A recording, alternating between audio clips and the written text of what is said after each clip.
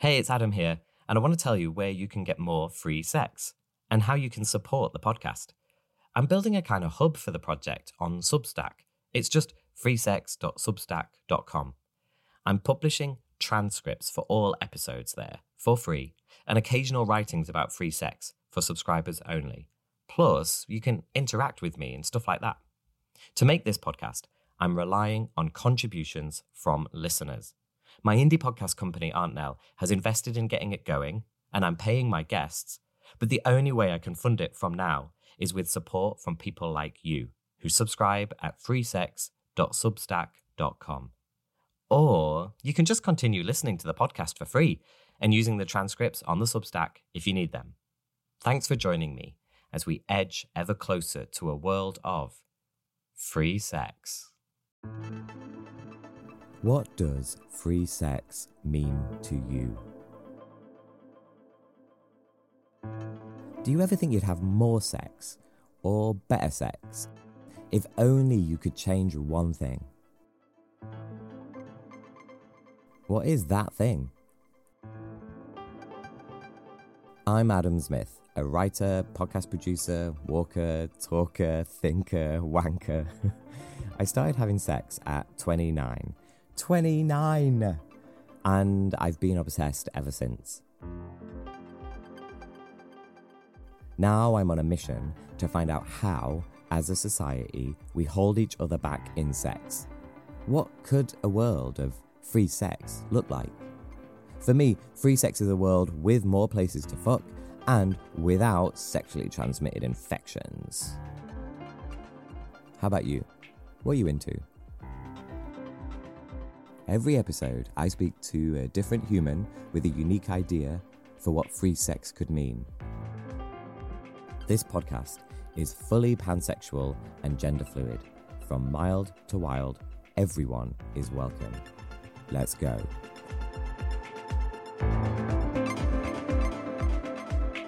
My guest this episode is Tina Horn. Yeah, I know. Great name for a sex person. I came across Tina when she was hosting a Wondery podcast called Operator. It's about sex workers who ran phone lines in the 90s. Operator is a gripping documentary series. You should check it out. Anyway, I fangirled Tina in her DMs, and it turns out she'd read my book on poppers. It's a match.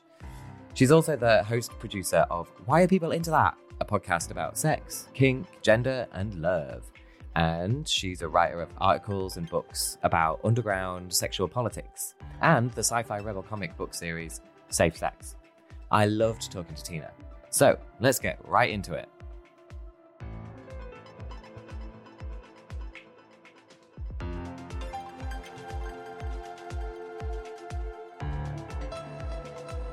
Tina Horn, welcome to Free Sex. Hi, Adam. I'm so happy to be here. Oh, I'm so glad you're here to talk about this with me because I think that you can really help me out and help me to imagine and dream and wonder about what free sex is. I'm here to help. Well, let's just dive right in. What does free sex mean to you? Okay, so when you asked me this question, a couple of things came to my mind.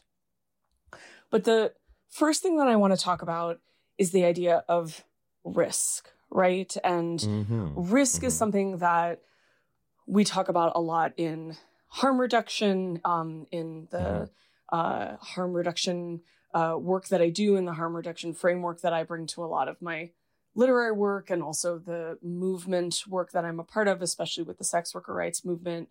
And essentially,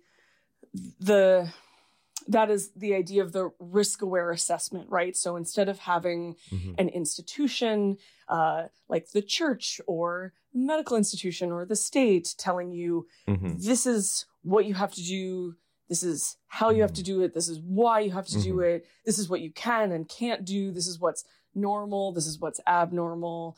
Like supporting people making risk-aware assessments is essentially respecting their dignity and autonomy to make their own choices, which includes making their own mistakes, right? And making our own mistakes, right? So, so when we're talking about harm reduction and sexuality, something that I think almost anyone can relate to is the idea of safe or safer sex, right? So if the church or the state or even a medical institution or even a school or a community says to you, we're going to practice abstinence-only education. We're not going to teach you about pleasure. We're not going to talk about identity.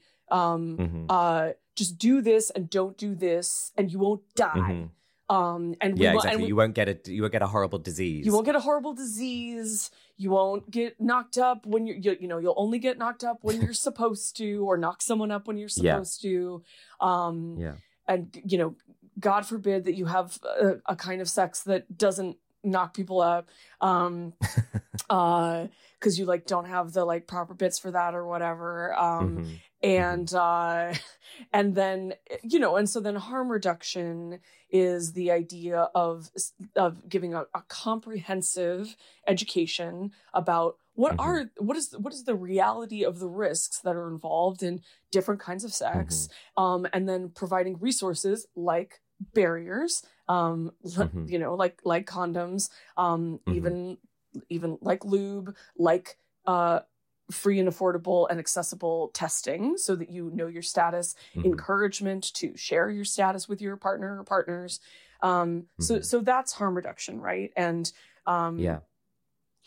and so, but more broadly speaking, even taking the idea of risk out of the idea that when you have sex, you're risking getting an STI, you're risking getting knocked up, or you're risking the original sexually transmitted disease, which is feelings.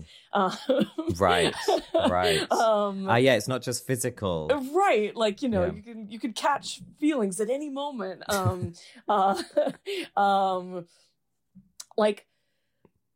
I think that if I try to imagine a world where sex is free, as in freedom, as in liberation, as in we're all getting free together,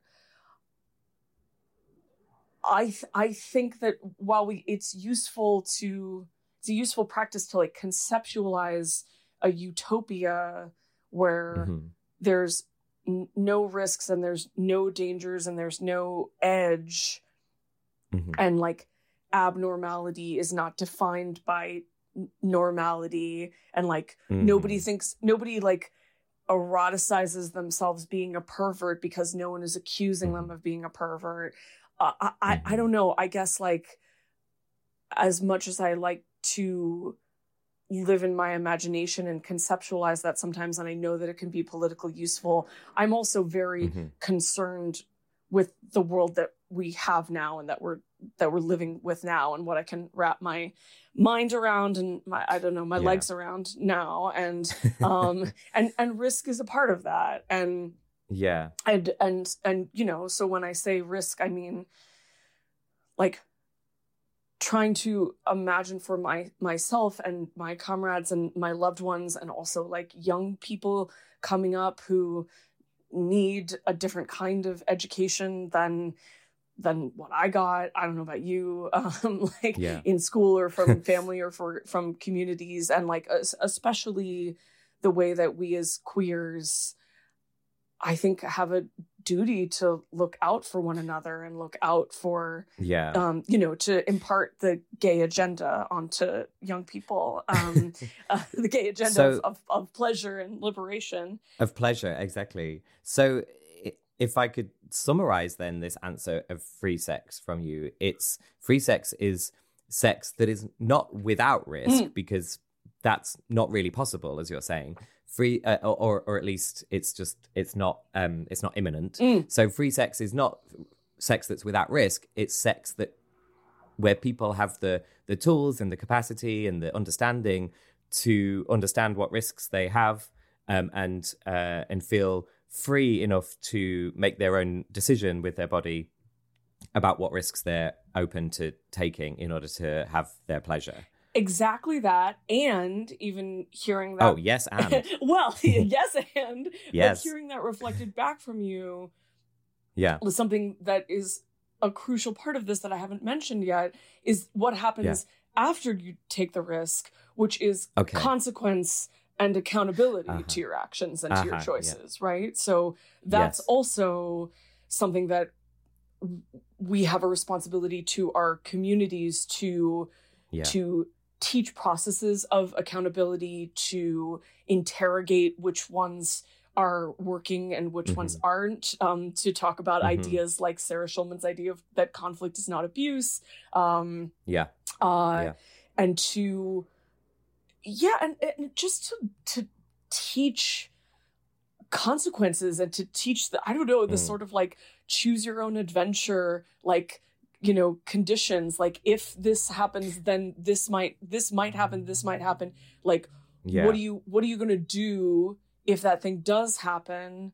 And what are you going to do since this thing did happen, since you hurt someone, you you did contract an STI, you know, even the idea that like, you know, like I have herpes, it's not the end of the world. And also the just vital importance of of spreading like good information about HIV, AIDS and PrEP and like, you know, like the scenario comes to my mind that people have this idea of like, well, this person seems clean or this person seems dirty. Or even, you know, people are like, oh, I don't want to go to a sex party. I'm going to catch a bug. I'm going to get... There's dirty people there. Yeah. Yeah. Like, or you know, if you're a slut, like statistically, like you're more likely to like be XYZ thing. But like the truth of the matter is that people who are getting comprehensive education about sexuality, about science, about medicine, which is often peer-based, right? Or even coming from culture, right? Like coming from literature and events and pamphlets and zines that we're giving to each other, like from podcasts. Even though obviously there's a lot of disinformation out there, but like some of the most insidious disinformation is coming from institutions that we're supposed to trust. Right. And that are supposed to be doing the right thing. Yeah. Yeah. And for the record, I trust some institutions, you know, like the ones that say take this vaccine. But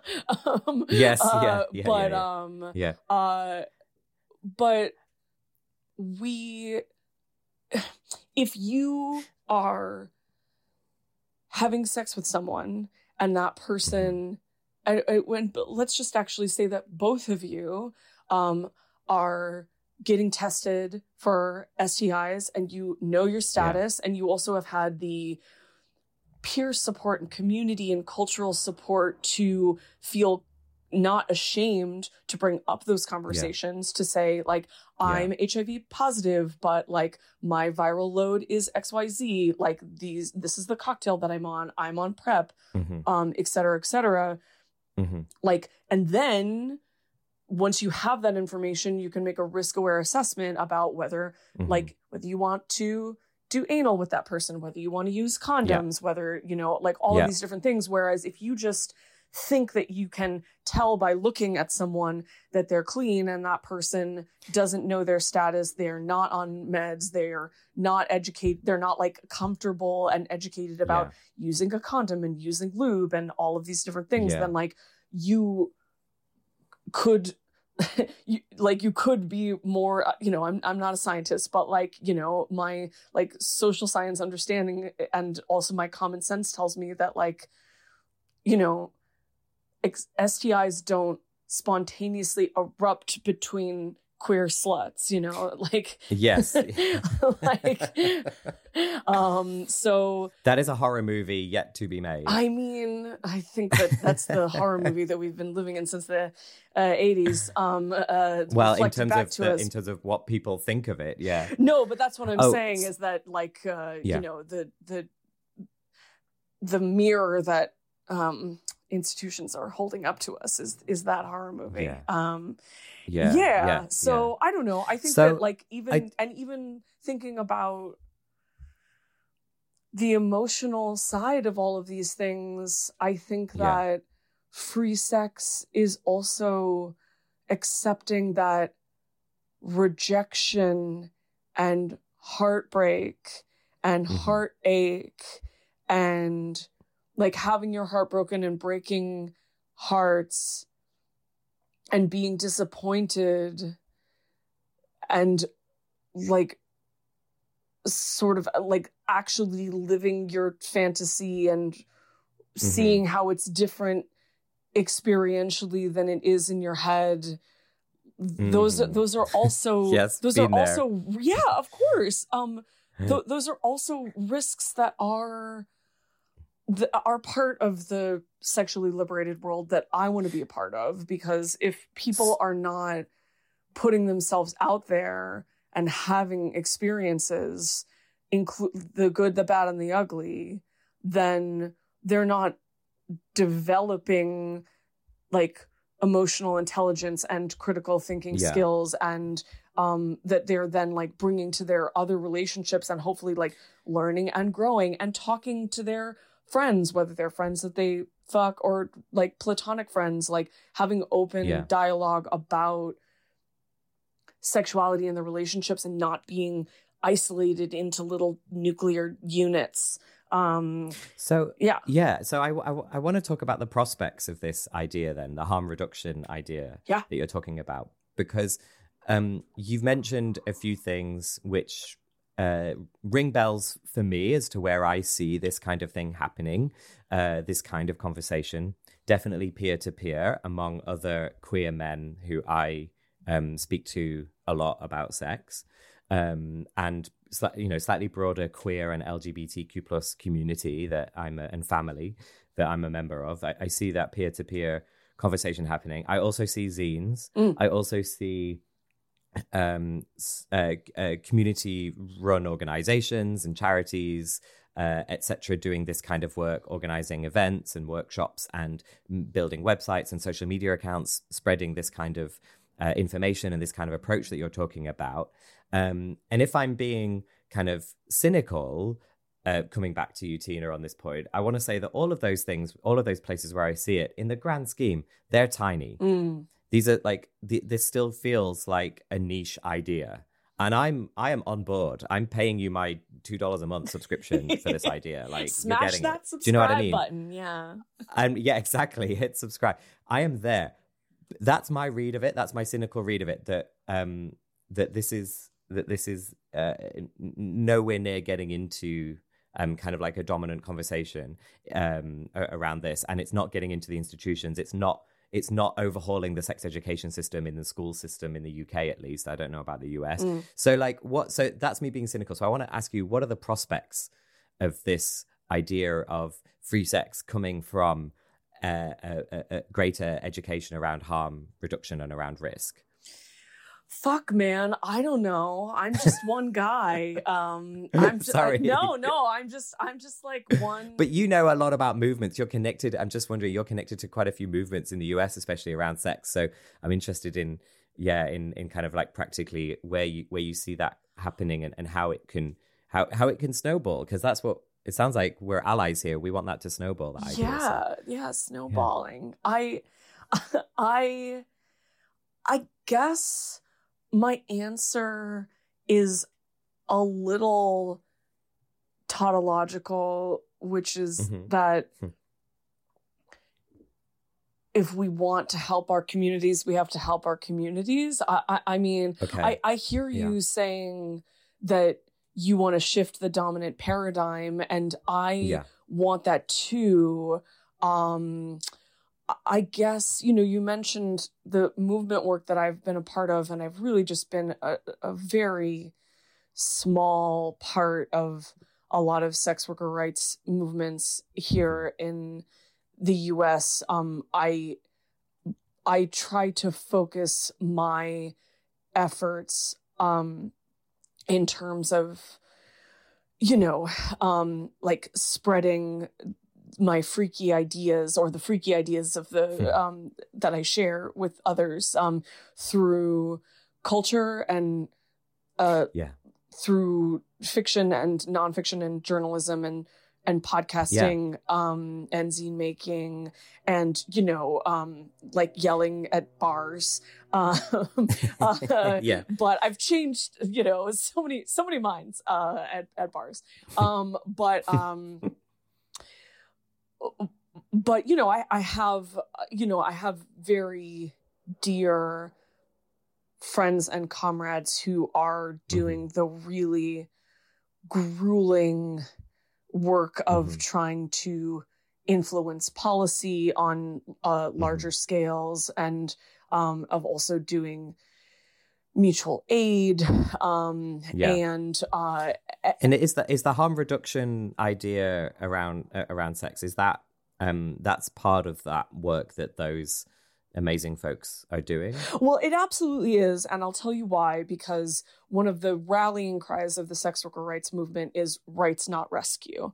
So much of what you see going back to institutions versus community, you know, this sort of binary that I am creating, and that maybe we can collapse because they're both made of people, like Soylent Green, presumably. Yeah.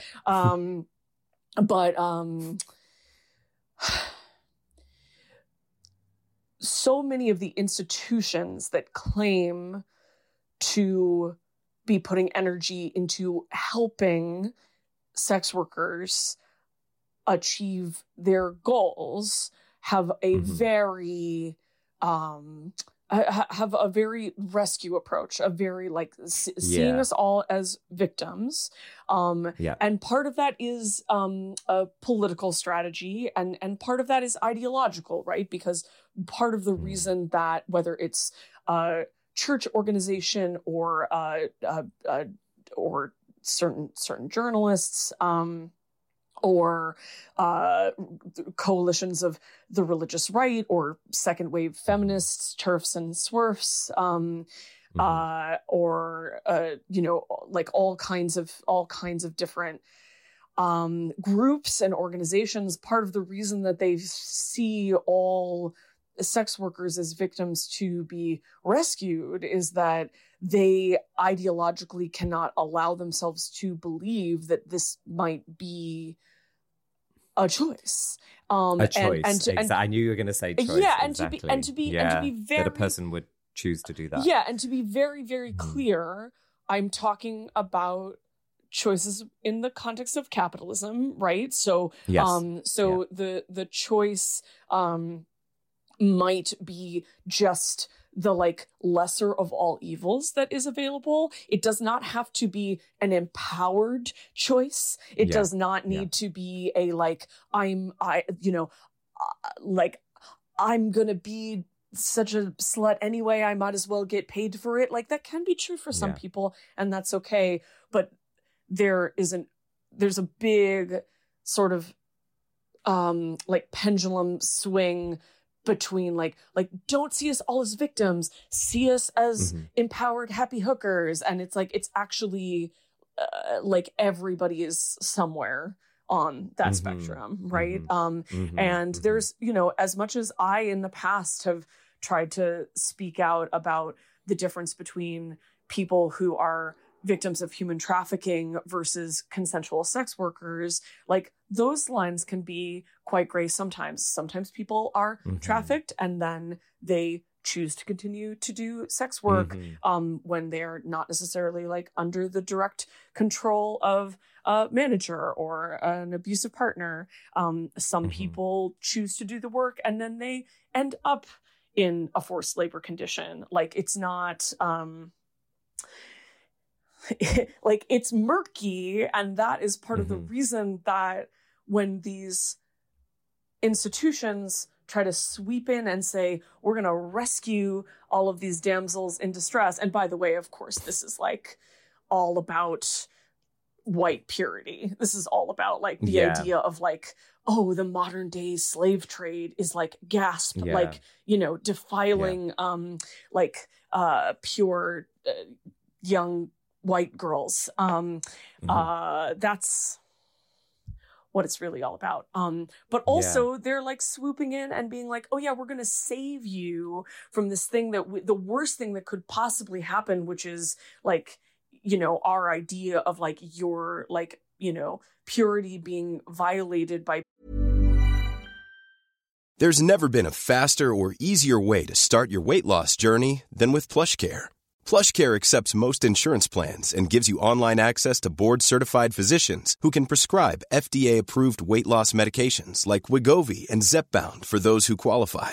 Take charge of your health and speak with a board-certified physician about a weight loss plan that's right for you. Get started today at plushcare.com/weight-loss. That's plushcare.com/weight-loss. plushcare.com/weight-loss.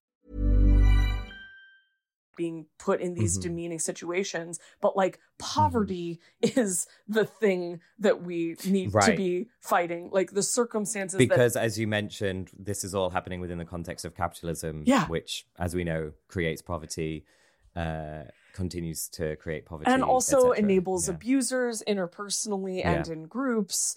And so over and over and over again, what I have seen firsthand, anecdotally, in my life, with my friends, with my coworkers, in my communities, and then also what I see written about, when people are like actually know how to do the social science and actually know how to do the direct services, is that sex workers want services. Sex workers want access to their basic needs that they are not getting met, whatever those basic needs are. And they also need support and culture and community, so that they are in a position to decide, is this the work that I want to continue doing? Right.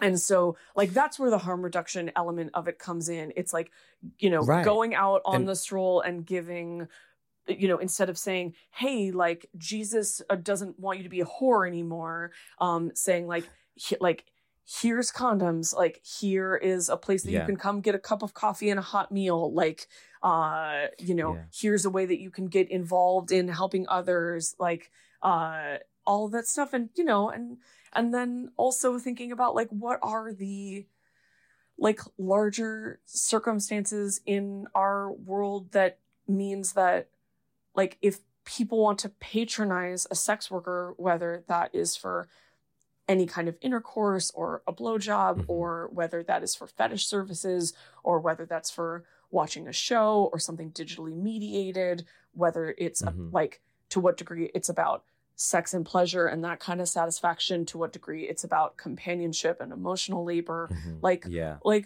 what are the circumstances that we could create where like people who are prepared to provide those services and the people who want to patronize those services can meet in a circumstance where there's not an atmosphere of just like crushing shame that that continues to enable conditions of poverty, and also continues to enable like situations of abuse, because like I have a lot of because so much is underground and people feel the need to keep it underground, and then that can facilitate abuse, right. And that's why the other rallying cry of the sex worker rights movement globally is for decriminalization, and many international well-known human rights organizations like Amnesty International like are calling for decriminalization of sex work, and it's not going to be easy, because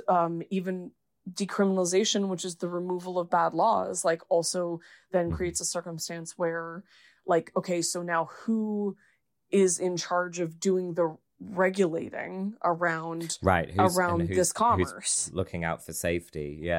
But decriminalization would help us to do that for one another, because then we're not spending all of our time fighting surveillance, fighting policing, fighting like sex workers aren't a protected class. So when banks don't want to take our money because we have an OnlyFans, like, like we have no, like, there's no legal precedent. You have recourse there. Yeah. I mean, that's just like one of many, many examples of the ways that stigma and criminalization work together to keep sex workers from living the lives that we want. And that is going to be different for every person, every worker.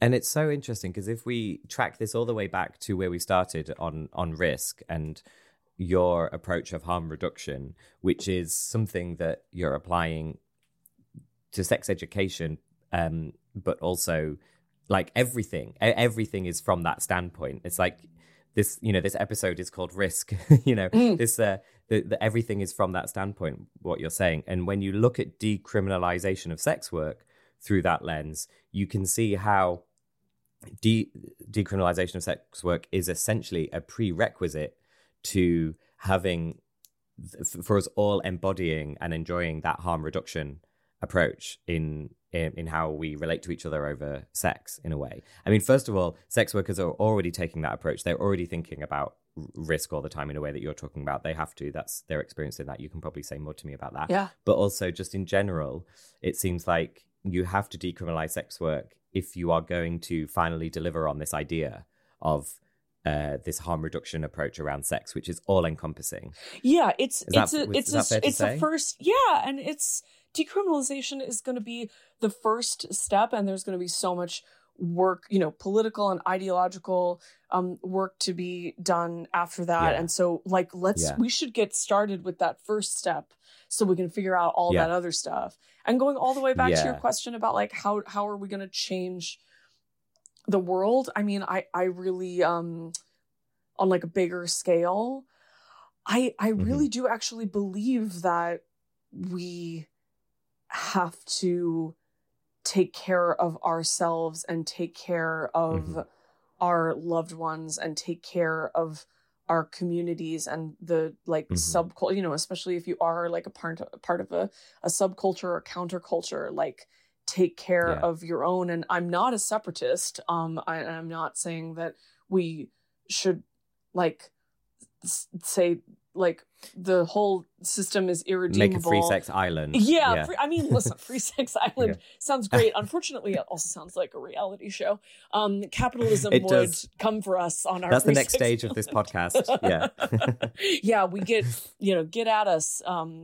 Who are the reality TV people? Anyway, I don't know who would do that. Bravo or something. Yeah, Bravo. Exactly. God, oh my God, perverts on an island. I don't know. I've got my credit card out. Yeah. Wow, this has been so interesting, and how it's kind of drawn on the themes that you work with all the time, your own experiences, the communities that you come from, but then also kind of pulling all those together into this big, quite grand idea, which on the one hand I can be cynical about and say, well, geez, Tina, we're like a million miles away from that. And on the other hand, the way that you talk about it just makes me feel very like empowered and like positive that we could get there, because I feel like we have the tools. Do you feel like you have the tools? I feel like I have the tools. Are you positive about this? Well, I'm 100% sure that we just have to love each other. I don't know. I mean, okay. Yeah. I guess, like, I think that's what the anti-sex work Christians say, by the way. Yes, but they're hypocrites, so we all know that. Yes, exactly. Yeah, I mean, sex is dangerous, and I get asked sometimes, because I do a lot of fetish work in a lot of different mediums over many years, and I get this question a lot, like, well, if people weren't ashamed of their abnormal interests, then, would like pro-doms be out of a job? Like, would we even have... How do you answer that when people say that? I mean, it kind of goes back to the question of like, well, will sex work exist after the fall of capitalism? Like, I don't know. So, I'm trying to get us free now. And by the way, I'm also trying to not just get us free, but I'm trying to like respond to crisis mutual aid asks because there's like a nor'easter coming through the northeast of it's a big storm in in the northeast of There's the like an United immediate States. crisis. Yeah. And somebody like needs enough money to like get a room for the night because they like there's no Johns out on the street, and they like I'm trying to like sex workers need rights and services and our basic needs met now. And like we also need resources to fight, the tech plutocrats that are struggling to figure out if the internet that has been built on our backs, that like we designed for them, is a place that we should be allowed to work anymore or be ourselves anymore. Check out the work of an organization I work with, Hacking Hustling, if you want to learn more about that. But oh, great. But yeah. Well, actually, I mean, I think we should wrap up this conversation, and I'll let you get back to everything else that you've got to do today. But before we do that, thinking about that little plug there, what do you want to plug? Where do you want to send listeners to your stuff? So my website is tinahorn.net. That's TINAHORN. I am on Instagram, speaking of tech plutocrats, at Tina Horn's Ass. That's TINAHORNSASS. I am on the website that I guess is formerly known as Twitter, under the same handle. Yes. What a world. So a couple of my projects that I'd love to tell you about. One is my podcast, Why Are People Into That? Yes. Which I'd love to have you on to talk about feet or poppers, or anything else. Yeah, let's talk about my foot fetish and other people's. Oh my God. Okay. We'd be here all day if we start talking about toes. So Why Are People Into That is a fetish podcast that I've been doing independently since 2013. You can listen to that wherever you pod.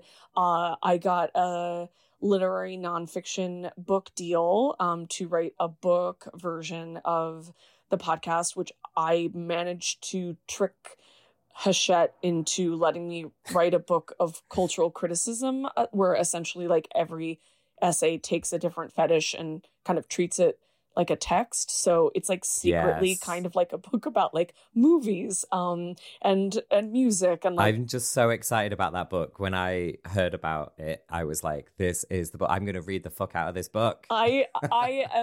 I'm so thrilled. Well, I quoted you in it because I deeply, deeply love deep sniff. I took the sniff. I took a deep sniff. Okay.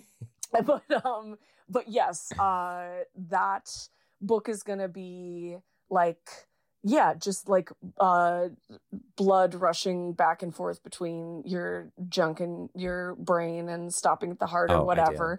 And then I also have a comic book series called Safe Sex, which is a misnomer. It's a book about dangerous sex. And that's like a queer sex worker, leather pervert, sex rebel, dystopian sci-fi series that is out from Image Comics. There's 2 volumes out now, and I'll be working on the 3rd soon. And those are the things that I do. Oh yeah, I did a podcast with Wondery called Operator that's about phone sex. Yes, which is awesome. So I do a bunch of things, so you should follow me if you feel like it. And thank you so much for having me on your Freedom Pod. No, thank you, Tina, for giving the time and this really, really big idea, which is also at its heart quite simple, and it is really about taking care of each other. Yes. And I think that that's so important in sex. So I really appreciate you bringing that to the podcast. So thank you very much. Thanks for taking care of me today. Thanks for listening to this episode. Let me know what you think of free sex, the idea, or the podcast. Leave me a review and a star rating if you can. On social media, I'm at Adam Zmith. Yes, that's Smith, but with a Z or a Z. Yeah, Zmith. It feels good in the mouth. You can find more Aunt Nell productions on our website, auntnell.com. And on social, we're at auntnell_. The theme music is Trans Life by Othon, hosted, produced, and edited by Adam Zmith. And the executive producer for Aunt Nell is Tash Walker. To all you loves and lovers, good night. Mwah.